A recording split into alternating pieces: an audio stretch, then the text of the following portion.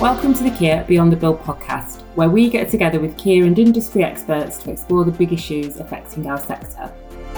Early in 2023, the BBC reported that more than 350 leisure centres, pools and gyms across the UK have either closed temporarily or permanently, or changed their services in response to rising energy bills. While there are early signs that the energy bills crisis is easing, the issue has highlighted the challenges that many local authorities are facing managing old and inefficient buildings. So, in this podcast, we discuss how the public and private sectors can work together to develop long-term solutions to ensure leisure centres, existing and yet to be built, are fit for a sustainable future. My first guest is Councillor Hannah Dalton, leader of Epsom and Ewell Borough Council and the District Council Network spokesperson on health, hardship and housing. I kicked off the conversation by asking Hannah her thoughts on the current challenges that leisure centres are facing. Louise, thank you so much for asking us to come along today, because you're right, this is a really big issue and it's wider because of the impact it has on our residents at a number of levels. So here in Epsom and Ewell, we have one leisure centre. It is the one free swimming pool that's available to our residents, and it gives a number of benefits to our residents in terms of what it offers, but we are facing increased utility rates. Now, our electricity has gone up by 91% since 2019, gas by 235%. And we're in a cost of living crisis, so we're not able to pass that on to residents. You've got to find alternative ways of meeting those costs. Also, in terms of the building itself, it's 20 years old, so it's not a brand new building, and therefore the equipment in it is not state-of-the-art.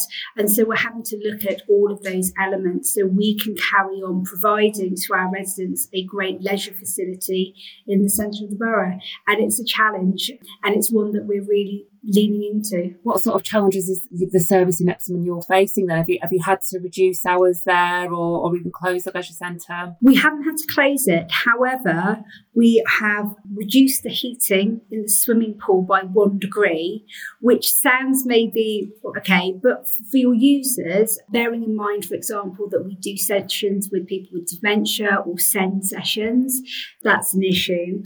We've also reduced air conditioning. When we're using it, we only use it when it's really, really hot.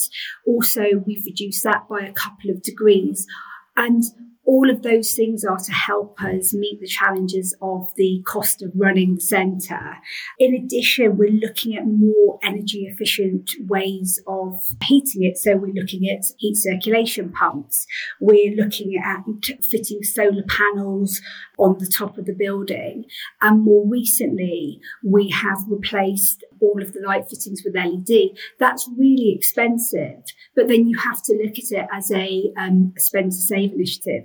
You get the outlay now and then you get the savings. But there are other costs. I mean, I didn't realise this, but the cost of chlorine has gone up twofold, like what it used to be for a tonne for what it is now, and because of the shortages. So it's even those things, it's just all putting pressure on the service. I think in terms of the community hub and so on, as well as the obvious sort of benefits to physical and mental health that leisure centres provide, they're not a luxury. They're not. And as councils and as communities, we've got to look at the wider health outcomes. And for example, our leisure centre is saving around £98 per person per annum in what it does as social value. That's a lot.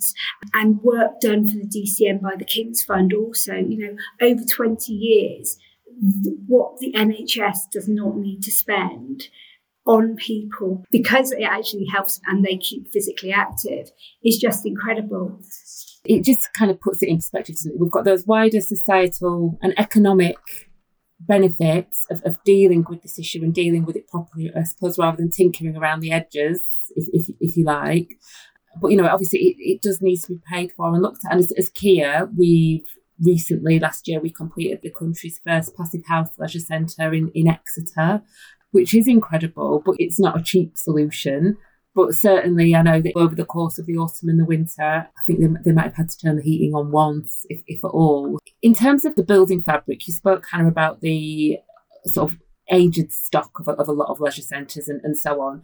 Is there something that we, so contractors like Kier, can do in terms of working with local authorities and other organisations to say, look, let's actually come up with a really fundamental strategy for dealing with this stock and dealing with this issue, recognising it might take more time? I think from a national perspective, it's really hard to give. I personally know that as a sector, we need to have partnerships and work with partners because we just aren't going to be able to deliver everything on our own.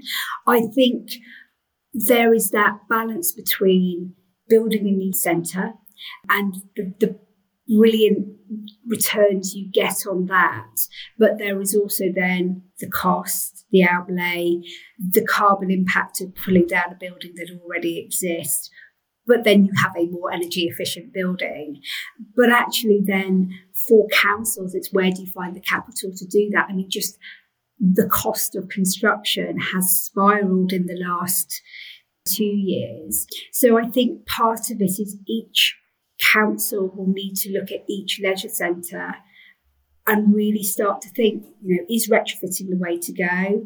Is a new centre the way to go? Is it, much as we've done in Epsom and Ewell, said actually that we'll do heat pump, we're going to do solar panels, we're going to reduce the temperature. Actually, that's where we are. And then we're going to have a longer term strategy around what we might do with our leisure centre. So I think everyone's going to have to take it, but I think working with you and your sector is going to be really important in how we address the issues. Yeah, absolutely. And of course, the funding is essential as well. So yeah, I guess that, there is a funding shortfall right now. What's the impact of that, I suppose, in the immediacy for you, and how can we address that? The issue is there is a huge deficit, and you're looking at stock that has not been replaced, not been upgraded over time. And therefore, we are going to end up in a situation, I suspect, where some councils have to shut their leisure facilities or reduce them significantly. And that's not anything any council wants to do. I suppose that really does support the need for industry to get together and collaborate and innovate, to think of ways to address this. What's the feeling then? You've obviously mentioned your residents of Epsom and Ewell and the impact of this on them. Are you hearing from people in the community about the impact that this is having? The general feeling is quite positive with our centre, but that is because the centre is also taking great steps to offer different programmes and to extend the programmes it's offering to our community. So we have, for example, a play park, and we offer SEND sessions, which are incredibly popular. We offer dementia-friendly swimming sessions, which not only for the person with dementia is it incredibly valuable, but the respite it gives to the carer is really important. We also have swimming lessons for all ages. And I mean, at the moment, we have just over 2,000 pupils who are on that scheme, which is incredible. So I think the leisure centre really is at the heart of the community, and it's trying to do more and more and more to bring people into it. I mean, the other thing I would say is, unlike, say, a private members club, we also offer a lot. I mean, we have a spa, we have a gym. What we're trying to do, and I think a lot of councils are doing this, is looking at the service they provide and diversifying it so they're not just reliant on the leisure aspect. So, having a cafe, having different sessions, and that's what we're all doing across the sector. Absolutely. And yeah, because I guess if the sort of real issue, or the fundamental issue, is with heating the pools, recognising that you can still obviously use these centres as hubs by thinking about the diversification of that service.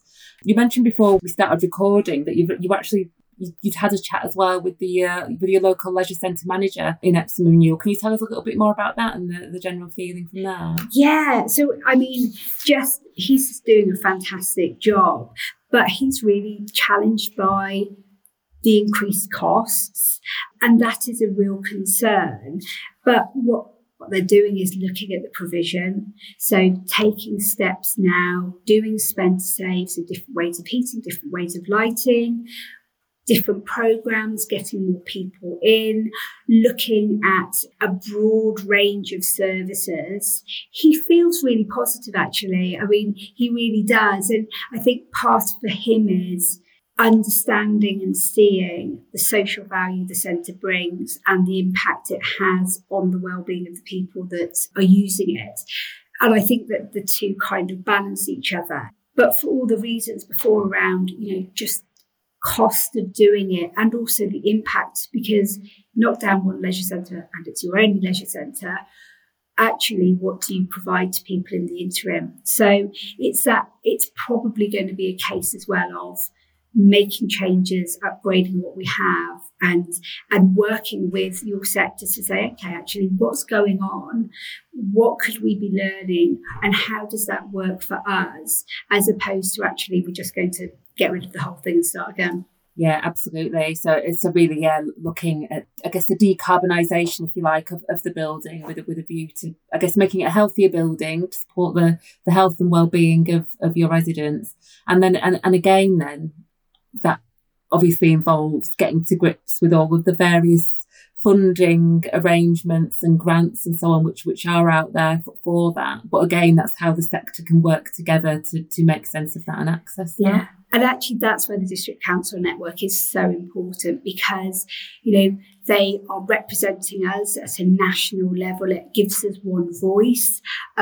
Also understanding what the issues are and how we can be working together to get more from it. I mean, I think it's fair to say that district councils are working really hard to improve the health and well-being of everybody. I mean, we touch on everybody's lives, and therefore through the DCN and their work with government and calling on government for additional funding and to look at how we ensure that we get support for our sector, working with partners such as Kier, is really, really critical. Yeah, absolutely. Absolutely. We've obviously been speaking about leisure centres then in terms of the particular challenges that they're facing. Are there any opportunities which you can see emerging that will really help us to get to grips with this? I think we have to be optimistic. I think, like Epsom and Ewell, many councils are really working to introduce those energy efficient processes. You spoke earlier about the Passivhaus leisure centre down in Exeter, but I mean, there's Sleaford Leisure Centre in North Kesteven, and they're a brilliant example. I mean, they're part of a district heat network which has been facilitated by North Kesteven District Council, and they're actually using biomass from the Sleaford Renewable Energy Plant to run the centre. I mean, that's just brilliant, and it's that reusing of things.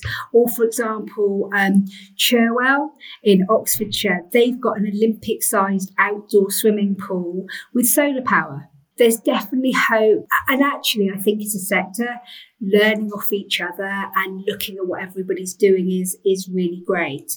And then also there's the whole thing as well around social prescribing. And I think, again, back to the importance of leisure centres and working with our NHS partners and really providing great outcomes for people is a real benefit of all of society. So I don't feel we should be sort of too down about it. But I do think that we can't be blind to the challenges, and that if we and you and the DCN aren't working together and working with central government to say, look, we need investment, we need to address these issues. And actually, the impact of not addressing these issues are greater than just not having a leisure centre, but actually it looks like this. I think we've just got to do that, because otherwise we're going to end up, in a worse place than we already are. Well, and like you were saying before, the knock-on effects of not addressing this and not having appropriate leisure centre facilities that can have in terms of the NHS impacts and all the rest of it is, it's absolutely essential that we pick it up.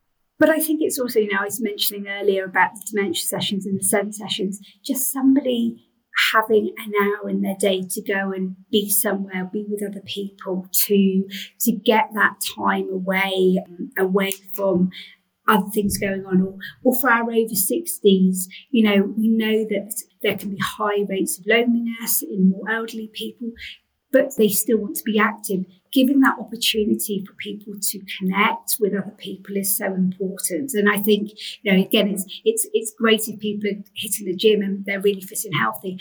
But actually, there's that whole thing about mental health and mental well-being, which is so important.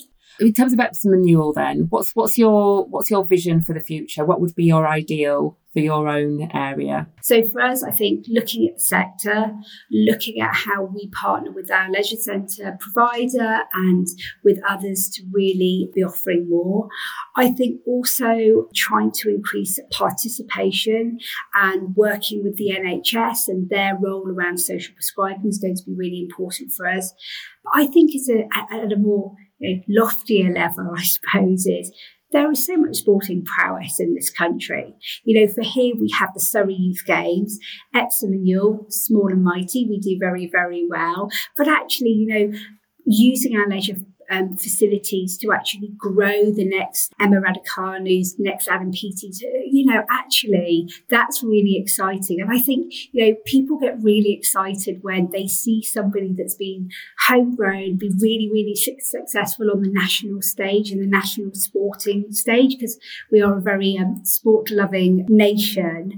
And I think then longer term, it's our facilities, modernising them, keeping them fit for purpose, but at the same point, doing them in a way that is, carbon neutral, having as little impact as we can on the environment is really important. I love that. I think that's great. It's just such a great point to finish on as well, in terms of just the impact that we can have. Not only is it great in terms of communities, individuals, mental health, physical health and so on, but future sporting stars that we can all get behind. Actually, you kind of see these people on the world stage. You don't forget that everybody has to start somewhere, and chances are it's around their local leisure centre.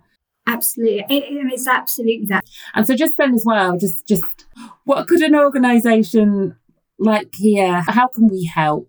I think reaching out to the sector, I think talking to us, helping us understand what's out there. I'm definitely going to say that doing it in a way that can be in partnership and cost effective is really important. I think Kier will not be blind to the financial strait that many councils are in. And we are all the time having to balance cost and delivery and future proofing. And I think understanding that and being able to work with us is really important. I think also just partnership at that national level with the district council network, with the local government association, helping, representing us in the conversations you're going to be having at Westminster and others is really, really important, because I think many, many voices become one very loud voice, and then people really start to hear and understand. I'm delighted to be joined now by Nick Hurd, the Head of Building Services Engineering for Kier's Design Services business. Your team works a lot with local authority clients and other clients to assess their leisure centres and their assets in terms of looking at potentially where and how they might decarbonise them. Is that right? We have an in-house team of mechanical, electrical, low carbon engineers. We've done a lot of work over the last number of years with public sector bodies looking at decarbonisation of their estate, and that ranges across different building types, different sectors, and different levels of service as well. Could you share a little bit about the type of work that you've been doing with various clients in this area, and maybe share some examples of where what we've done has made a difference? Yes, certainly. We were appointed by the Liverpool City Region Combined Authority to develop a heat decarbonisation plan for 52 buildings across the Liverpool region. And that encompassed iconic listed buildings such as Liverpool St George's Hall and Wallasey Town Hall, all the way through to local libraries, office buildings, sports centres and bus stations. And within there was, in the context of this discussion, there were 6 sports centres with pool facilities. What we find when we do that kind of programme is that for local authorities, typically the leisure centres, and particularly those with pool facilities, they tend to have the largest carbon footprint within local authority estates, and associated, obviously, high energy costs as well. Now, at a macro level, that's due very much simply because of the large energy demand for pool heating and domestic hot water usage. for the changing and showering facilities. But at a more micro level, it can also be significantly influenced by the design of the pool water systems, how much water is lost from the system, what the filtration efficiency is, air change rates through the building, and so on. There is a whole range of items to consider when you're looking at those buildings.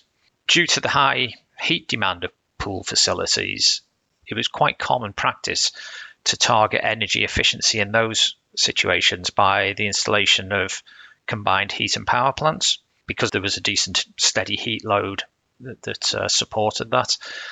Combined heat and power, or CHP, it's very much now a non-preferred solution that wouldn't attract grant funding these days. And we're commonly seeing that where those units have been installed, either alongside or in place of gas-fired boilers, they've fallen out of use due to the technical complexity of the units and typically quite high maintenance costs. So they are commonly being removed also and replaced now with air source heat pumps and solar systems, basically to displace the gas fossil fuel usage. So could you just give me a summary, Nick, of the types of challenges that local authorities who have leisure centres might be coming to us with? They have squeezed revenue budgets, so they've got very conflicting priorities for the limited funds that they have available, and that gives them a heightened focus on energy and maintenance costs. I think they recognise that they need to move down that carbon reduction pathway and need to better understand what the technical solutions are and how they play out in terms of capital funding and in terms of payback. Typically, they don't have enough of the right internal resource or expertise to identify what those solutions are, or to identify and fully follow through on the grant funding options. We find that there is a relatively poor knowledge or incomplete records for existing building stock. So it does rely quite heavily on us deploying experienced building surveyors and engineers out to survey those buildings in the field rather than relying on documentary evidence. How do you see this developing, this area of the market? Do you see sort of innovations coming over the hill? Do you see more funding becoming available? Do you see the need for these types of projects growing? We are seeing this market accelerating at the moment. Typically on a 12 monthly basis, the government announces a new round of grant funding availability and how much is going to be available. The demand for those funds is increasing significantly, and the people who are securing it are typically those who are bringing good projects to the fore. So grant applications that are underpinned with a good level of research, a good level of understanding and definition of the problem and the solutions, well costed. The grant funding body, which is it's administered through Salix, what they are looking for are two things. One is the optimal capital cost per tonne of carbon saved, but probably almost more important than that is a strong confidence that schemes that they award funding to can actually be delivered and deliver the benefits within the timelines that are expected. So well-developed schemes are key, and that's where we can significantly support and have been doing with the likes of Liverpool City Region in doing their upfront surveys, heat decarbonisation plans, feasibility studies. So to continue our conversation around leisure centres and the challenges which many local authorities are facing with keeping them running, I'm really pleased to be joined now by Joe O'Connell. So Joe, you were project manager at our St Sidwells Point Project in Exeter last year, which is actually the UK's first Passivhaus leisure centre. Can you just explain to us what we mean when we say that? To achieve the Passivhaus standard in the UK, the construction firms generally, you have to meet a certain requirement. So, for example, that's high levels of insulation, an airtight building fabric, And the aim is to achieve a building which is thermally bridge free, or as close to, and then mechanical ventilation systems with very high efficient heat recovery systems. So it's a sort of holistic approach to the building.